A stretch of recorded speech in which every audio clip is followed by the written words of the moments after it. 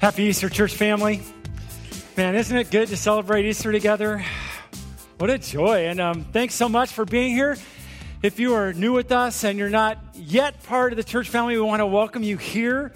Hope you feel really that a warm place, but a place that would encourage your growth in the Lord and challenge you. If you are not yet a follower of Jesus, we want to welcome you also with us and help you understand that some of the things we talk about with us together this morning, although they are absolutely true and life-giving, they might seem a little strange because we unapologetically celebrate some astounding things. Today, we celebrate that the Lord Jesus Christ rose from the dead. We celebrate that He died for us, willingly gave His life for us so that we might know forgiveness and understand that we are loved by God. Today, we celebrate that we're His creation and that He speaks to His creation and He wants a relationship with us, that He loves us and gave Himself for us, and that He has a purpose for our lives. All these things we're in the middle of celebrating. And if you have yet to engage in that celebration, we're cool with that, but we would love for you to experience it. We would love for you to know the joy there is in life in Christ. So if you have questions along the way or if you have questions right afterwards, we would love to answer that and engage you in conversation and dialogue about it. In the 8th grade, I unexpectedly fell head over heels for two things. One was a girl. It's like my first time over head over heels. And surprisingly enough, she returned the affection. It was amazing. And for 3 whole months, we lived in bliss. It's like that's a long-term junior high relationship, right? It was amazing. And then there was also another thing that happened to me in the 8th grade, another way that I fell head over heels.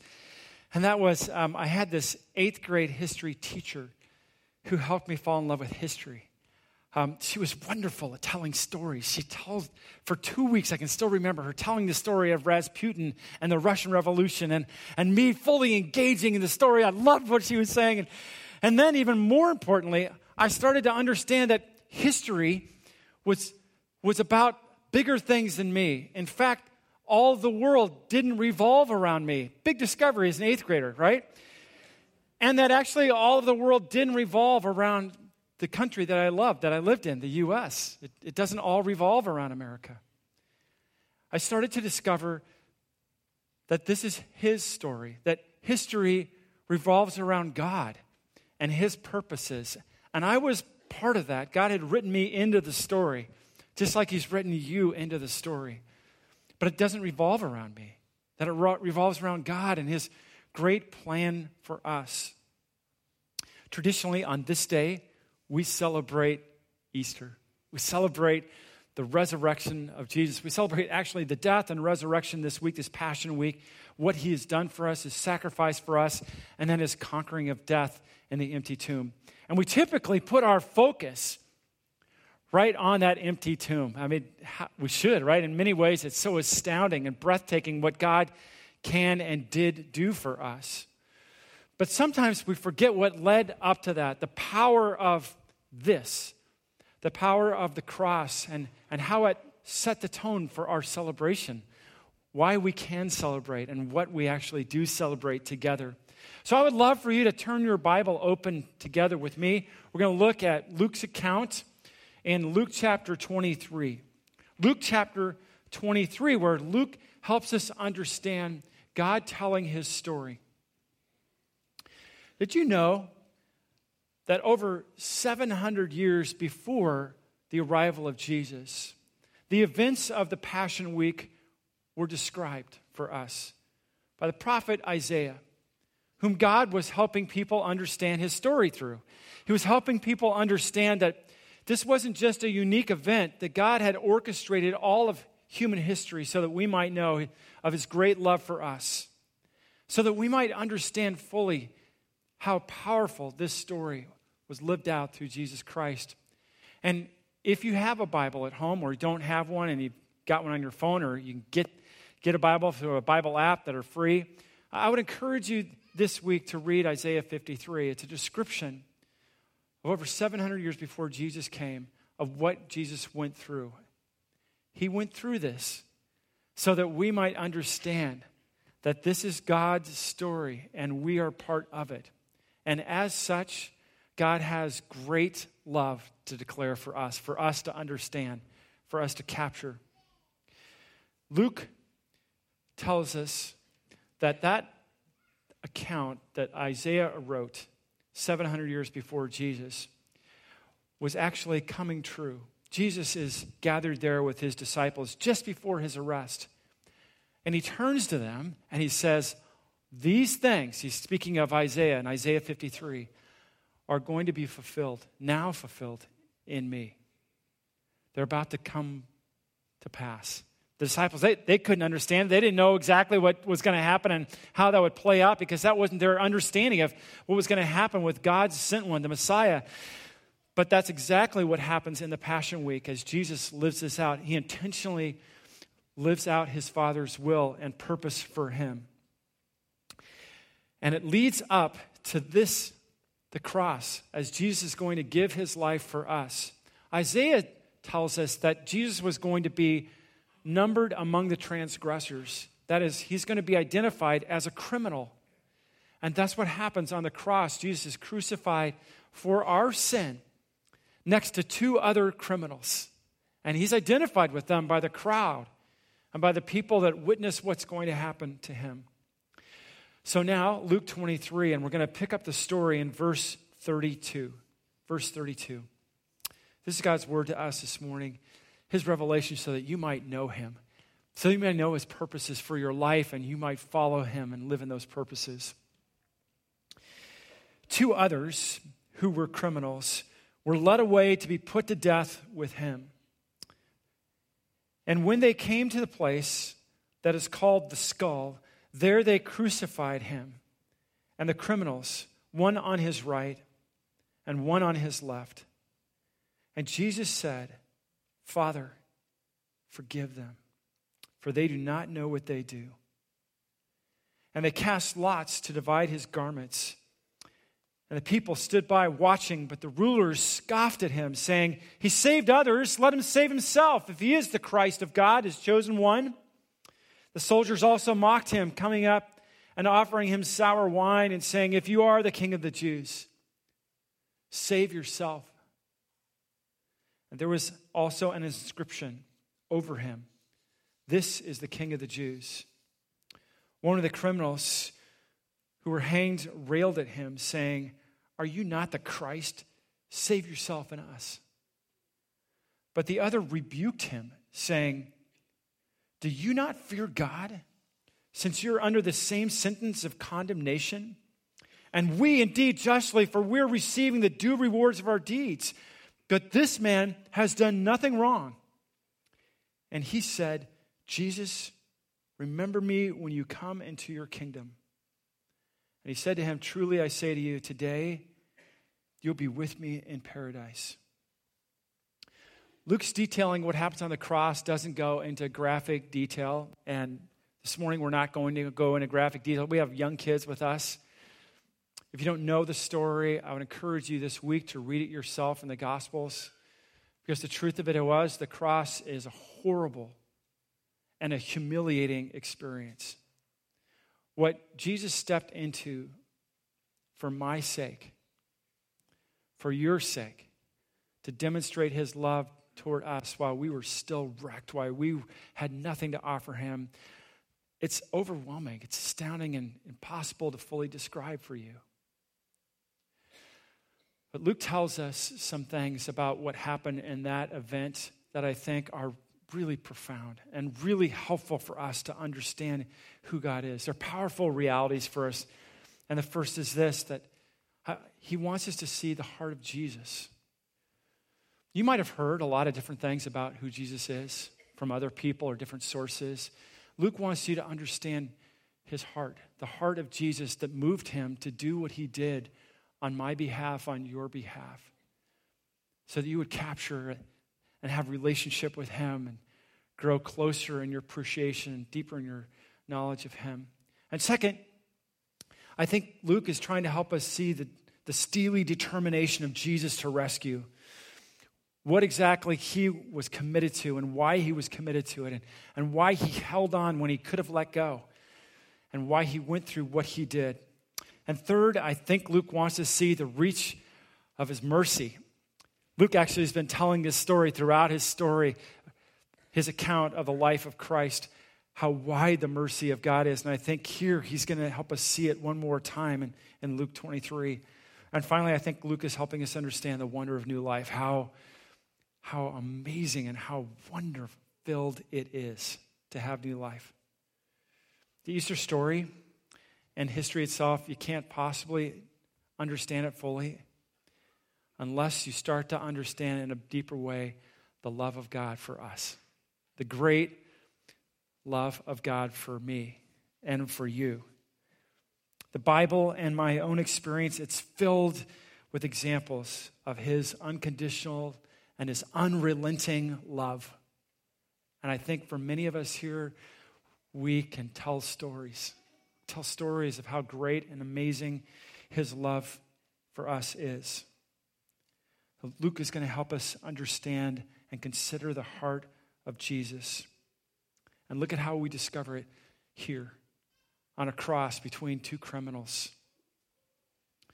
In the midst of his sacrifice, his brokenness, the torture, the horror of what's happening to him, in the middle of people mocking him for what he's doing, Jesus says out this amazing statement, "Father, forgive them, for they don't know what they do." Father, forgive them, for they don't know what they do. He doesn't strike out at his opponents. He doesn't pay them back for their evil, and he doesn't even tune them out and ignore them. Instead, he steps into it to these people who are falsely accusing him. Have you ever felt falsely accused or felt the sting of other people's taking advantage of you? What's your instinct in that moment? I say it's to defend yourself, right? Or to step into something and to get aggressive, but that's not what Jesus does, though he certainly could have. Instead, he prays out, "Father, forgive them." Who loves like that? Who does that? And did they really not know what they were doing? Jesus had been with them for 3 years, demonstrating like over and over again through stunning, amazing things that he did and the things that he taught out, the way that he behaved. He had been teaching the truth out to them, and yet he prays out, "Father, forgive them," because they don't know what they're doing. They don't know the full reach of what's going on here. They can't possibly understand.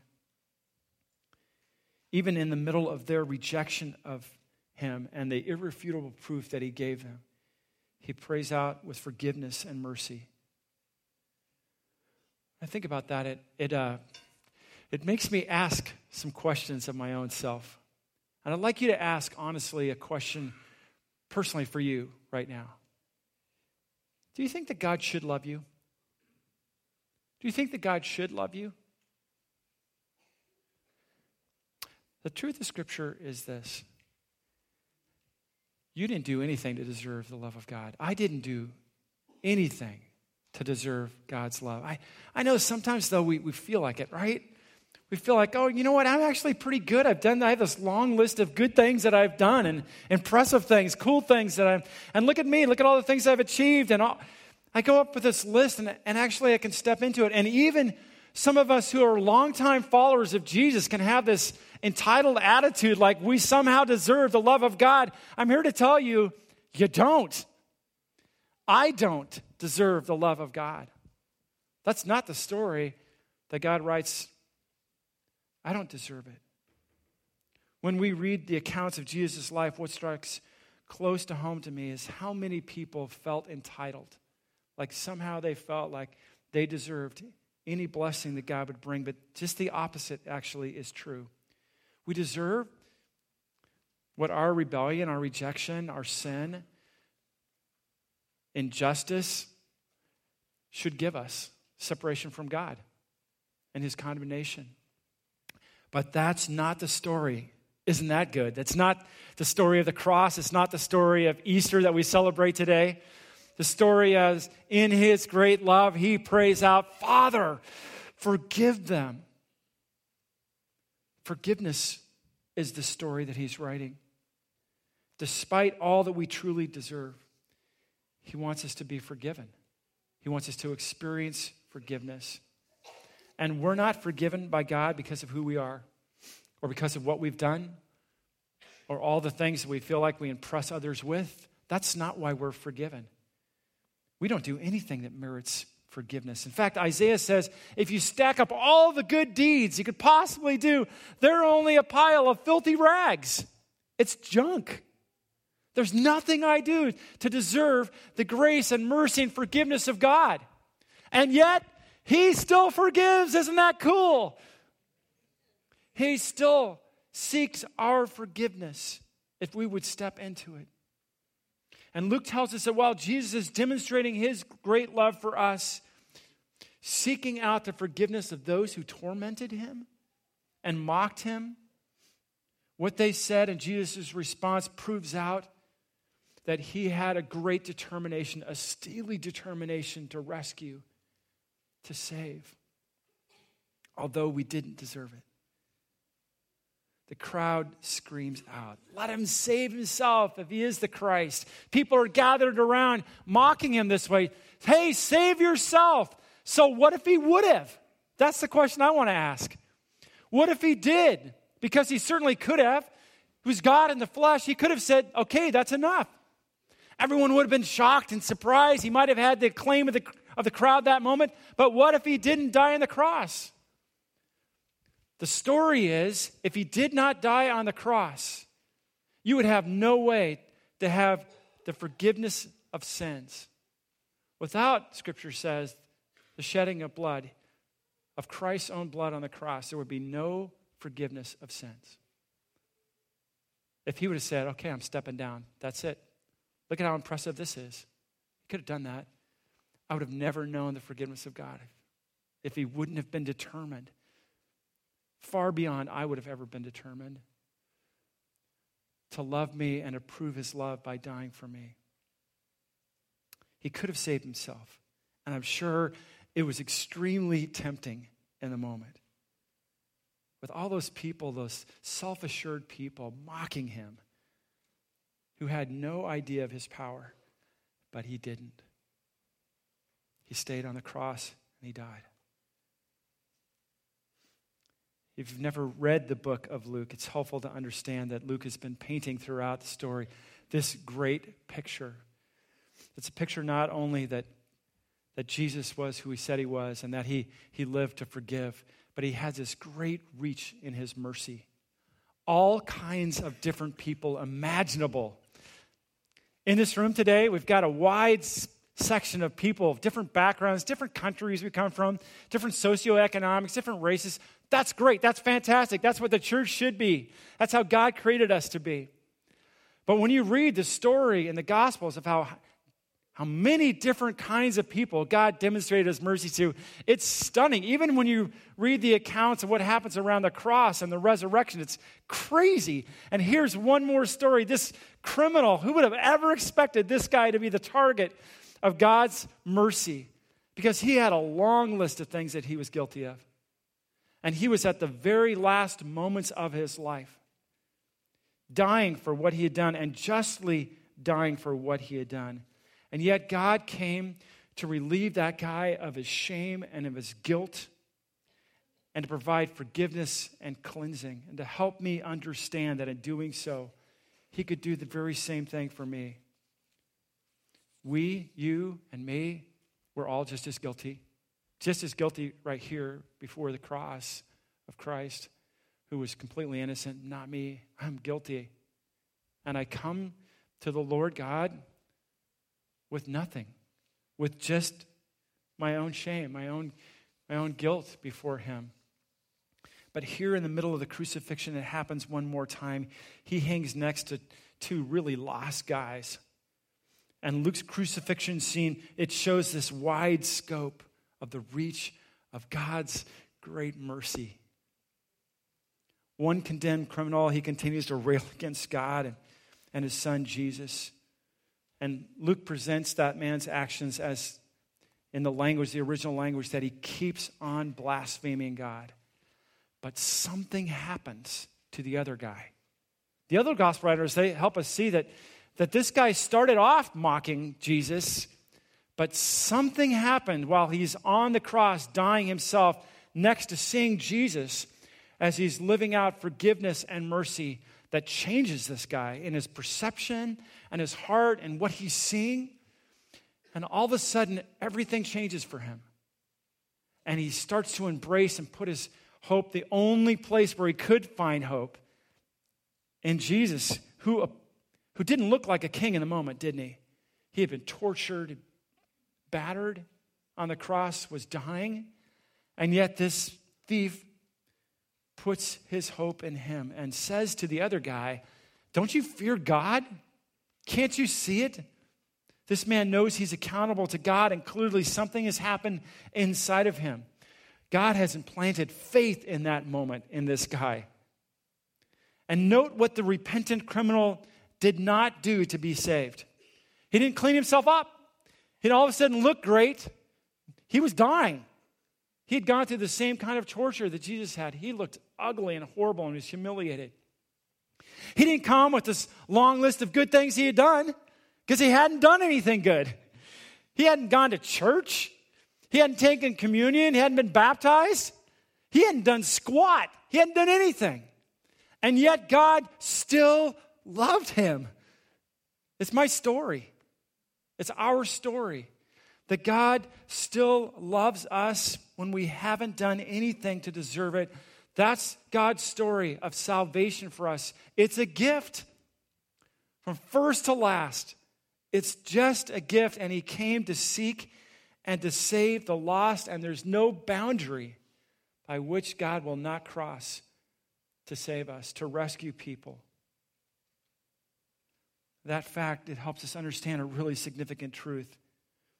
That Jesus made coming to him a really simple thing, a really simple matter. We can come to him at any time, under any circumstance, after we've done whatever. And he will be there for us. And his grace is a free gift. And his grace was working itself out on that cross that he was hanging out. And he speaks grace into this guy who's hanging next to him. It's another great demonstration of the mercy of God. I look at people totally different than God does. God looks at each one of us with a heart of grace and mercy. And it extends to every person here in this crowd under the cross. It extends to every person here at Bridges. The mercy of God is for every one of us, regardless of what we have or have not done. It's pretty stunning, isn't it? Pretty amazing to think of. I was talking in between services to a guy, and he was saying, you know what? When you said that, it did something to me because I've been following Jesus for quite a few years. And I can act entitled. I can feel like, yeah, something now, when I didn't and I had yet to come to faith in Christ, I knew that. I could sense it inside. There's nothing I've done. And then God's mercy just took a hold of me, and I so appreciated it.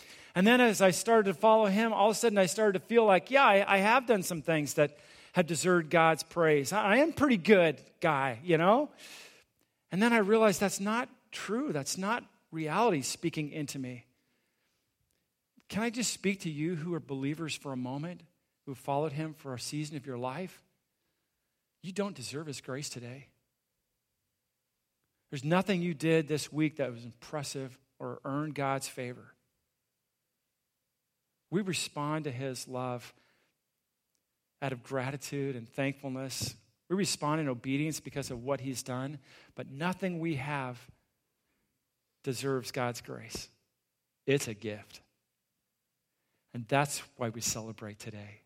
That's why we celebrate his resurrection, knowing that it's such a fantastic gift, what he's done on the cross and what he's done to demonstrate his power.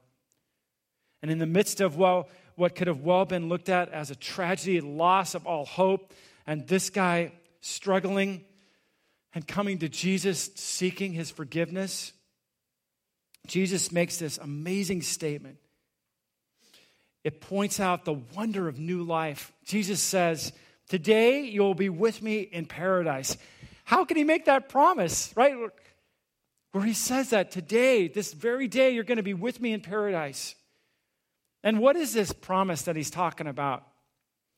Well, let me be specific about what exactly he's saying to this guy in the phrase. First, Jesus is saying this is immediate. Today, we're going to die a physical death, and you today will be with me in paradise. Some people believe that our soul falls asleep, or it's in limbo, or we wait for decades or millennia or whatever. That's not what Scripture teaches us. That's not what the Bible says. This guy would die on a cross, and that very same day he's going to be with Jesus in glory. The Apostle Paul wrote about followers of Jesus that to be absent from the body is to be present with the Lord. It's immediate. That's good news. If I'm a follower of Jesus and I have placed my faith in what he did on the cross and rising from the dead, it's instantaneous and it's intimate. Jesus says, you'll be with me. He says to this broken man, full of a lifetime of regrets and junk, today you'll be with me. It's hard to get our heads around this. Sometimes we think about heaven as this gigantic, amazing place, and God's way out there in the distance, and we're in the middle of this massive crowd, and we're just one little speck, whatever. That's not the image that the Bible teaches about heaven. We will know him and be fully known by him. We will be intimate with the lover of our souls. He's saying today, you're going to be with me. There's all kinds of great things about heaven. There's a long list of cool things that we look forward to. We're no longer going to get sick with the flu. Isn't that good? Or have to go to hospitals. Or use insurance companies.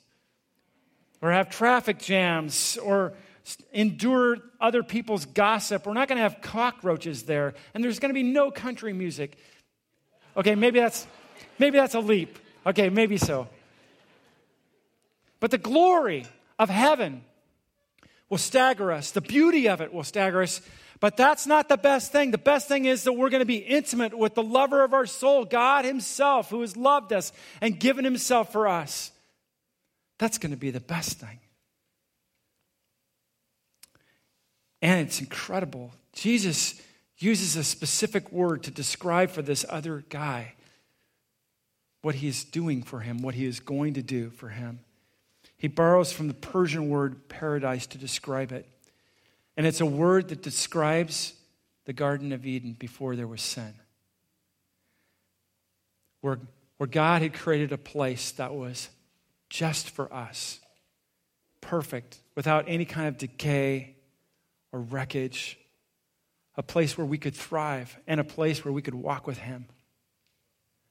He says to that guy on the cross who did nothing to deserve it, today, I'm taking you, and you're going to experience that. And that's my grace, and that's my mercy. It's my story for you. Today, your story can be very similar to this guy's. You can know the mercy of God, and all you have to do is say, here I am. Just like that guy hung next to you. I've got nothing for you, God. I'm just seeking your forgiveness. I just need you. If you come to Jesus and trust him for new life and you say yes to him right now where you're sitting, he will give you new life. You have the guarantee of the God of heaven who will give you life new, who will forgive you, who will release you from guilt and shame. This is his story. It's your story that God calls you into. And in a moment, I'm going to give you an opportunity just to have a real, honest, transparent conversation with God and seek that. And for those of you who have followed the Lord and you simply want to say, thank you, God, for your great mercy. I thank you for what you've done on the cross, and thank you for rising from the dead so that I would know and I would be able to have a guarantee in my life that you give new life. I would just encourage you to pour out your thanksgiving to the Lord. So now together, let's just pray. Let's just turn our attention, our hearts, our thoughts to an honest conversation we can have with God. I call you to that. This is the first time you've ever actually spoken to the Lord. Just be honest. He sees right through you. He knows you. He's been waiting for this moment, writing this on you, on your heart. Just seek out his forgiveness. Ask him in faith. Though I've done nothing to deserve it. And I'm so thankful, Father, that you rose from the dead, defeating death and offering me new life. I am grateful for those here that have chosen new life. I rejoice with them. Lord, help us this day to celebrate well your great power and grace as demonstrated on the cross and the resurrection of our Lord Jesus. And all God's people said, amen.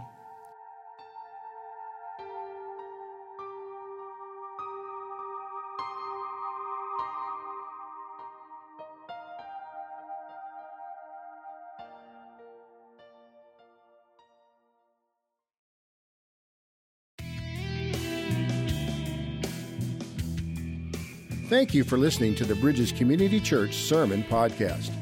Bridges Community Church is located in the San Francisco Bay Area in Fremont, California.